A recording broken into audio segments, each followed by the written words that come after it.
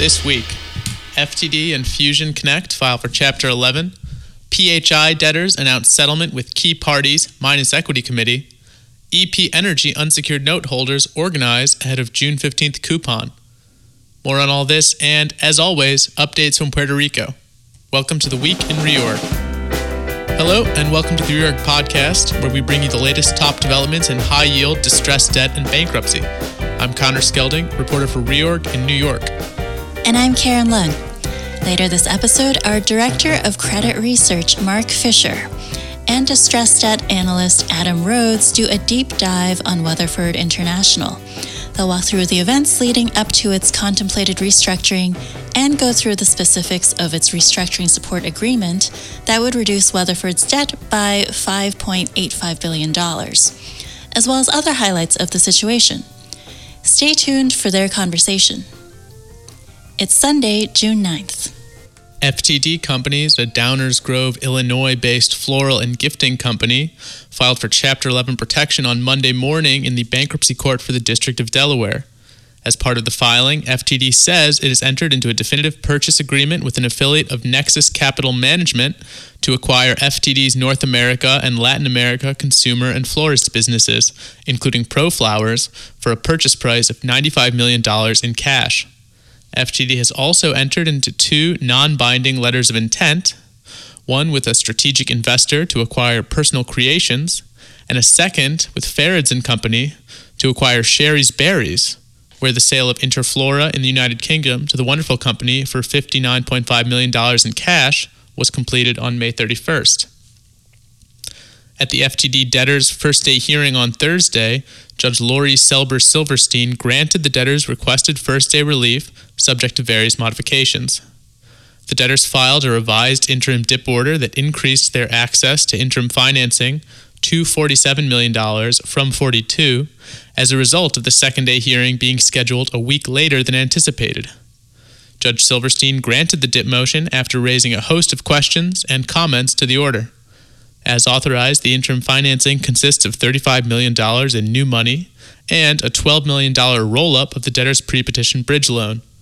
The debtors are seeking approval for an aggregate of $94.5 million in financing on a final basis. On Monday, cloud platform manager Fusion Connect filed for Chapter 11 protection in the Southern District of New York. Immediately before filing, the debtors entered into a restructuring support agreement, also dated June 3rd, with an ad hoc group of first lien lenders, holding, quote, almost 70% of amounts outstanding under the first lien credit agreement. The first-day declaration of CEO Keith Solden described the RSA as a, quote, baseline restructuring proposal. He said the company remains open to considering other potential transactions. Solden said the RSA parties, quote, intend to constructively engage with the second lien ad hoc group and the majority shareholders on a potential reorganization transaction that could be supported by all of the company's major debt and equity constituents. Under the RSA's, quote, restructuring transaction, supported by the First Lien Ad Hoc Group, First Lien Claims would receive 100% of pre-dilution reorganized equity, less any distributions to other claim holders, as well as $400 million in new First Lien term loans and any proceeds from the sale of the debtor's Canadian business. Meanwhile, second lien and general unsecured claims would receive potentially nothing, and at most, quote, the percentage of the new equity interests determined by the bankruptcy court to satisfy the best interests test. The RSA also contemplates a proposed $59.5 million DIP facility, including a $39.5 million new money commitments, backstopped by the First Lien Ad Hoc Group but available pro rata to First Lien claim holders who have signed the RSA, and a $20 million roll-up of so-called super senior pre-petition bridge loans, funded in May by a subset of the First Lien Ad Hoc Group. During the first-day hearing on Tuesday, the debtors obtained approval of all requested relief from Judge Stuart Bernstein. Counsel for the debtors reiterated the flexibility of the current RSA arrangement, characterizing it as, quote, including, rather than contemplating, the reorganization construct supported by the First Lien Ad Hoc Group, while reminding the court that the RSA calls for the debtors to continue running a sale marketing process in parallel. Also on Tuesday, the debtors filed a bidding procedures motion, contemplating a September 11th bid deadline and September 13th auction date. The PHI debtors announced at a hearing on Wednesday that they had reached a deal with key parties in the case, ending a litigation saga with the unsecured creditors. The official equity committee is not a party to the settlement, which was reached during court-ordered plan mediation. Current CEO and board chair Al Gonsolin, a flashpoint of the restructuring, would retire from those roles on the plan effective date under the settlement. The settlement would resolve a number of contested matters, including the UCC's motion to terminate the debtors' exclusive plan filing and solicitation periods, and the UCC's standing motion. The UCC will stand down on its appeal of Houlihan Lokey's retention in the case, and Houlihan has agreed to concessions regarding potential transaction fees. The term sheet contains a number of milestones, including the filing of an amended plan and disclosure statement by June 12th, a confirmation hearing in late July, and plan consummation by late August. The stipulation also includes a term sheet for the plan contemplated by the settlement that would replace the existing version. Under the settlement plan, the 32 LLC claim would be paid in full in cash, rather than a portion of reorganized equity as under the previous plan. Under the settlement plan, unsecured claims would receive 100% of pre-dilution reorganized equity. Also, the plan provides for a $75 million, quote, minimum cash backstop commitment open to all unsecured creditors. Treatment of the Blue Torch claim appears generally in line with the prior version of the plan. Turning to the island of Puerto Rico, a $19 billion disaster aid bill that includes new funding for Puerto Rico is headed to President Donald Trump after it cleared the U.S. House of Representatives on Monday night. The package includes $600 million for the Nutrition Assistance Program, or PAN, for Puerto Rico that will be available until September 30th, 2020, and $331 million in Community Development Block Grant Disaster Recovery DR funds to assist in infrastructure-related activities that have not been obtained within the previous supplemental allocation in areas affected by Hurricane Maria. The funds in this last category are for both Puerto Rico and the U.S. Virgin Islands. The package also includes a provision requiring HUD to publish rules for the authorization of funding for Puerto Rico, which would free up $8.3 billion in CDBG DR funding for the island that was previously approved by Congress but has yet to be released. In the Title III cases, Judge Laura Taylor Swain entered an order Thursday afternoon resolving Assured Guaranties motion, seeking to compel the Unsecured Creditors Committee to, quote, fully comply with Bankruptcy Rule 2019 and with a related 2017 court order governing the filing of 2019 statements. Judge Swain's order grants the motion in part and denies it in part. The court imposes certain additional disclosure requirements on the UCC as well as on any groups, committees, or entities that are also required to make disclosures complying with Bankruptcy Rule 2019B. The court directs the committee to file a supplemental 2019 statement consistent with the ruling by June 27th. Also, the new fiscal plan pending at the Puerto Rico Electric Power Authority will incorporate the restructuring support agreement with certain of the utility's creditors and should be certified by the start of fiscal 2020 next month, according to PREPA officials. Also this week, the U.S. Supreme Court docketed 2 new petitions for Supreme Court review filed by the United States and the UCC in connection with the First Circuit's Appointments Clause decision. In its cert petition, the United States asserts that the court should consider the question of whether members of the Oversight Board are so-called officers of the United States within the meaning of the U.S. Constitution's Appointments Clause. The Solicitor General, on behalf of the United States, challenges the First Circuit's ruling and argues that the Oversight Board members are not subject to the Appointments Clause. Similarly, the UCC asked the Supreme Court to consider whether the Appointments Clause governs the appointment of the Oversight Board members. And Friday, the PROMESA Oversight Board posted on Twitter its letter announcing that it has certified its own version of the fiscal plan for the Puerto Rico Highways and Transportation Authority, or HTA. According to the Oversight Board, without considering fiscal plan measures, the HTA's total financial surplus over the 6-year plan period is projected to be $31 million. However, after taking into account the measures set forth in the fiscal plan, the Oversight Board states that the cumulative surplus over that 6-year period would grow to $493 million. The Oversight Board says that its revised fiscal plan, quote, transforms HTA from an in-house infrastructure developer to an independently governed contract manager to deliver on a $3.1 billion capital program, while capturing $462 million in revenue and expense opportunities. Reorg also reported on news related to some key restructuring milestones this week.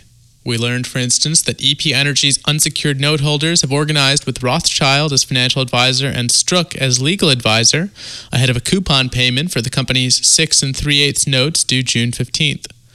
Reorg also reported that 99 Cents Only Stores entered into a transaction support agreement on May 29th with its sponsors, second lien lenders, and third lien note holders for a recapitalization that would reduce debt by more than $300 million. And legacy reserves forbearance period with lenders under the reserve-based RCF and second lien term loan had been extended to June 12th from June 7th. Other top stories this week were Mallinckrodt lenders organize with Jones Day in face of generic spin-off, Acthar litigation. Lyondell Trust Advisory Board replaces trustee and advisors, alleges legal malpractice claims against former counsel Brown Rudnick tied to unsuccessful prosecution of $300 million preference claim. PG&E ad hoc subrogation group working to resolve subrogation POC form issues. Disagreement remains between PG&E Tort Claimants Committee on wildfire bar date, POC form, noticing procedures. And now here's Angelo Thalassinos with the week ahead. Hello again, credit market fans and enthusiasts. In the great words of Yogi Berra, you can observe a lot by just watching, and so I'm here to provide a window into the week ahead. Another week of wide-ranging events as we hit mid-June, including forbearance expirations for legacy reserves and Sable Permian. For legacy, its forbearance agreements with RBL and second lien lenders now expire on June 12.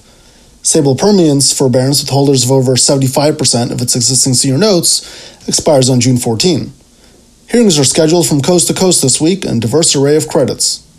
Monday begins with 2 contested hearings. In Houston, the Exco debtors will proceed with plan confirmation and appear to have resolved disputes with Oaktree, although LSP Investments looks to continue to contest confirmation. And then in New York on Monday, the new Cote debtors will be seeking final approval of a DIP to be provided by equity sponsor Silver Point, while attempting to block PIC note holders from terminating plan exclusivity and the U.S. trustee from successfully objecting to the debtor's retention of Skadden as counsel. The continued first-day hearing for the Fusion Connect debtors is also on Monday. On Tuesday, Judge Dennis Montali will preside over the latest omnibus hearing in the PG&E bankruptcy. As the company is now in the 2019 wildfire season, just this weekend it noted that it was monitoring fire danger conditions in Northern California and said that it would proactively turn power off in certain areas for safety reasons. Wednesday brings the latest omnibus hearing in the Puerto Rico Title III cases and a second-day hearing for the Cloud Peak debtors. Vanguard's disclosure statement hearing is also scheduled for Wednesday. Also, on or prior to Wednesday, we expect amended plan disclosure statement documents to be filed by the PHI debtors after a settlement was reached with the Unsecured Creditors Committee. And scheduled on Friday before Judge Mary Walrath is a combined disclosure statement approval and plan confirmation hearing in Triangle Petroleum's prepackaged Chapter 11 case. Companies reporting earnings this week include Ferrellgas, Neiman Marcus, and Tailored Brands. Last Friday, Ferrellgas, in an amended 8K, said that it would no longer be holding a conference call associated with its release of earnings, but the release remains scheduled for Monday. To end the week, and perhaps to provide a preview into the week of June 17, 3 energy companies have coupon payments due June 15. Approach Resources on its 7% senior notes due 2021, EP Energy on its 6 3/8 unsecured notes due 2023, and Sanchez Energy on its 7 3/4 senior notes due 2021. That's all from me, folks, but as always, stay tuned to Reorg for the latest developments. Thanks, Angelo. Now here are Mark and Adam to discuss Weatherford International. Thanks, Karen. So I'm here with Adam Rhodes, and we're going to talk about Weatherford International. Adam covers Weatherford from our financial analyst team. He's a distressed debt analyst here at Reorg.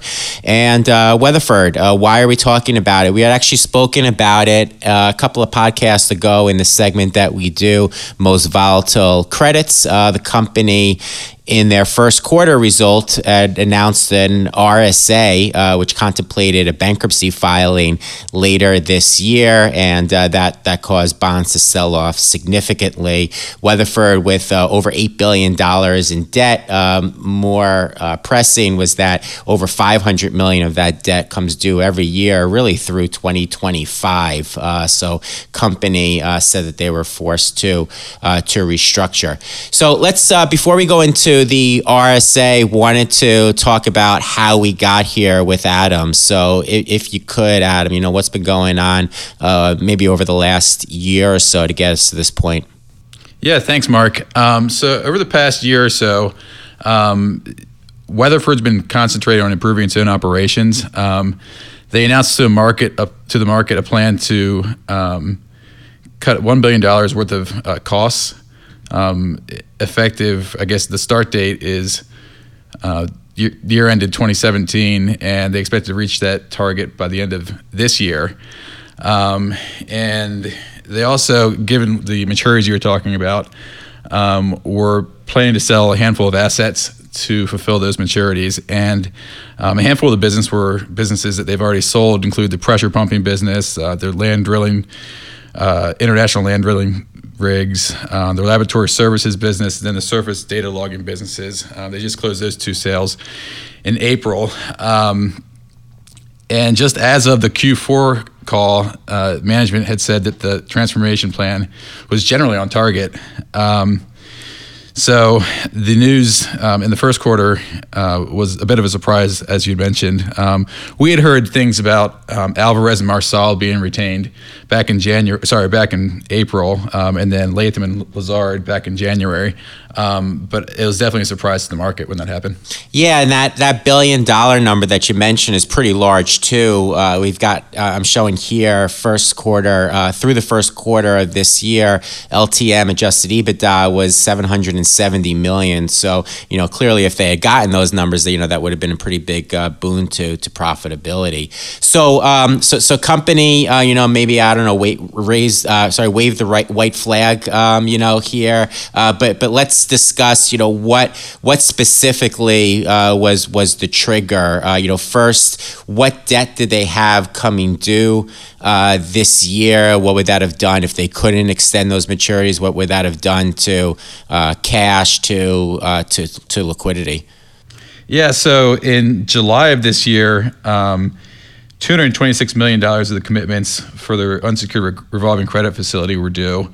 And then in August, $317 million of the second lien 364-day revolving credit facility were due as well. Got it. So that would have definitely, hit liquidity. And what did they say? I think that they mentioned losing access to their revolver in their 10Q. What exactly did they say? Yeah, so the 10Q said that as a result of substantial doubt about their ability to continue as a going concern, that's why they lost the ability to borrow from the revolvers. Back on March 31st, they had $691 million of liquidity. Great. So quite a turn of events. Now you had mentioned that you'd written a story about some of the stakeholders here, or at least one stakeholder in particular, that was throughout their capital structure. Why don't you tell us who that was? And, I guess potentially that was the party that they were negotiating this with. Yeah, at February 28th, Franklin owned about $2.2 billion of the senior unsecured notes, which is about 30% of them. But more importantly, they own 49% of those that are due by 2021. Perfect. So when this RSA was first announced, the company said that they had 62% of unsecured note holders on board. And then a week later, May 17th, they said that support had increased to 74% of outstanding senior unsecured notes. So Adam, why don't you tell us about the plan itself? What does the company want to do? What their balance sheet might look like if this plan goes through? So the company contemplates filing a pre-PAC on or before July 15th of 2019.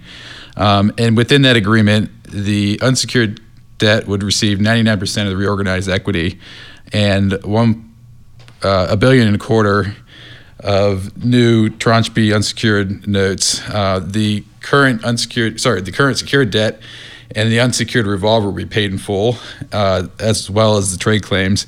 And then the existing equity would get 1% of the reorganized equity of the go-forward entity and warrants for 10% of the stock, which would strike at par plus accrued and unpaid interest of the unsecured bonds. And I believe that the the expiration of those is in 3 years. It also contemplates a 5%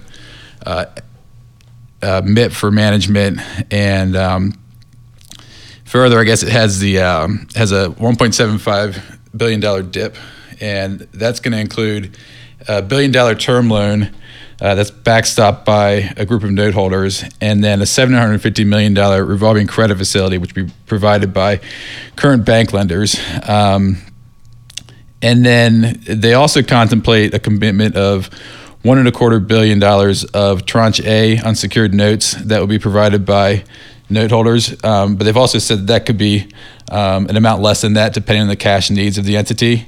So that all comes together to $2.5 billion of pro forma debt at emergence, assuming that both those unsecured note tranches are fully used. And then another thing is that actually the Tranche B notes that are being distributed to the note holders can be converted to equity at the midpoint of the plan value. So there's a few wrinkles there.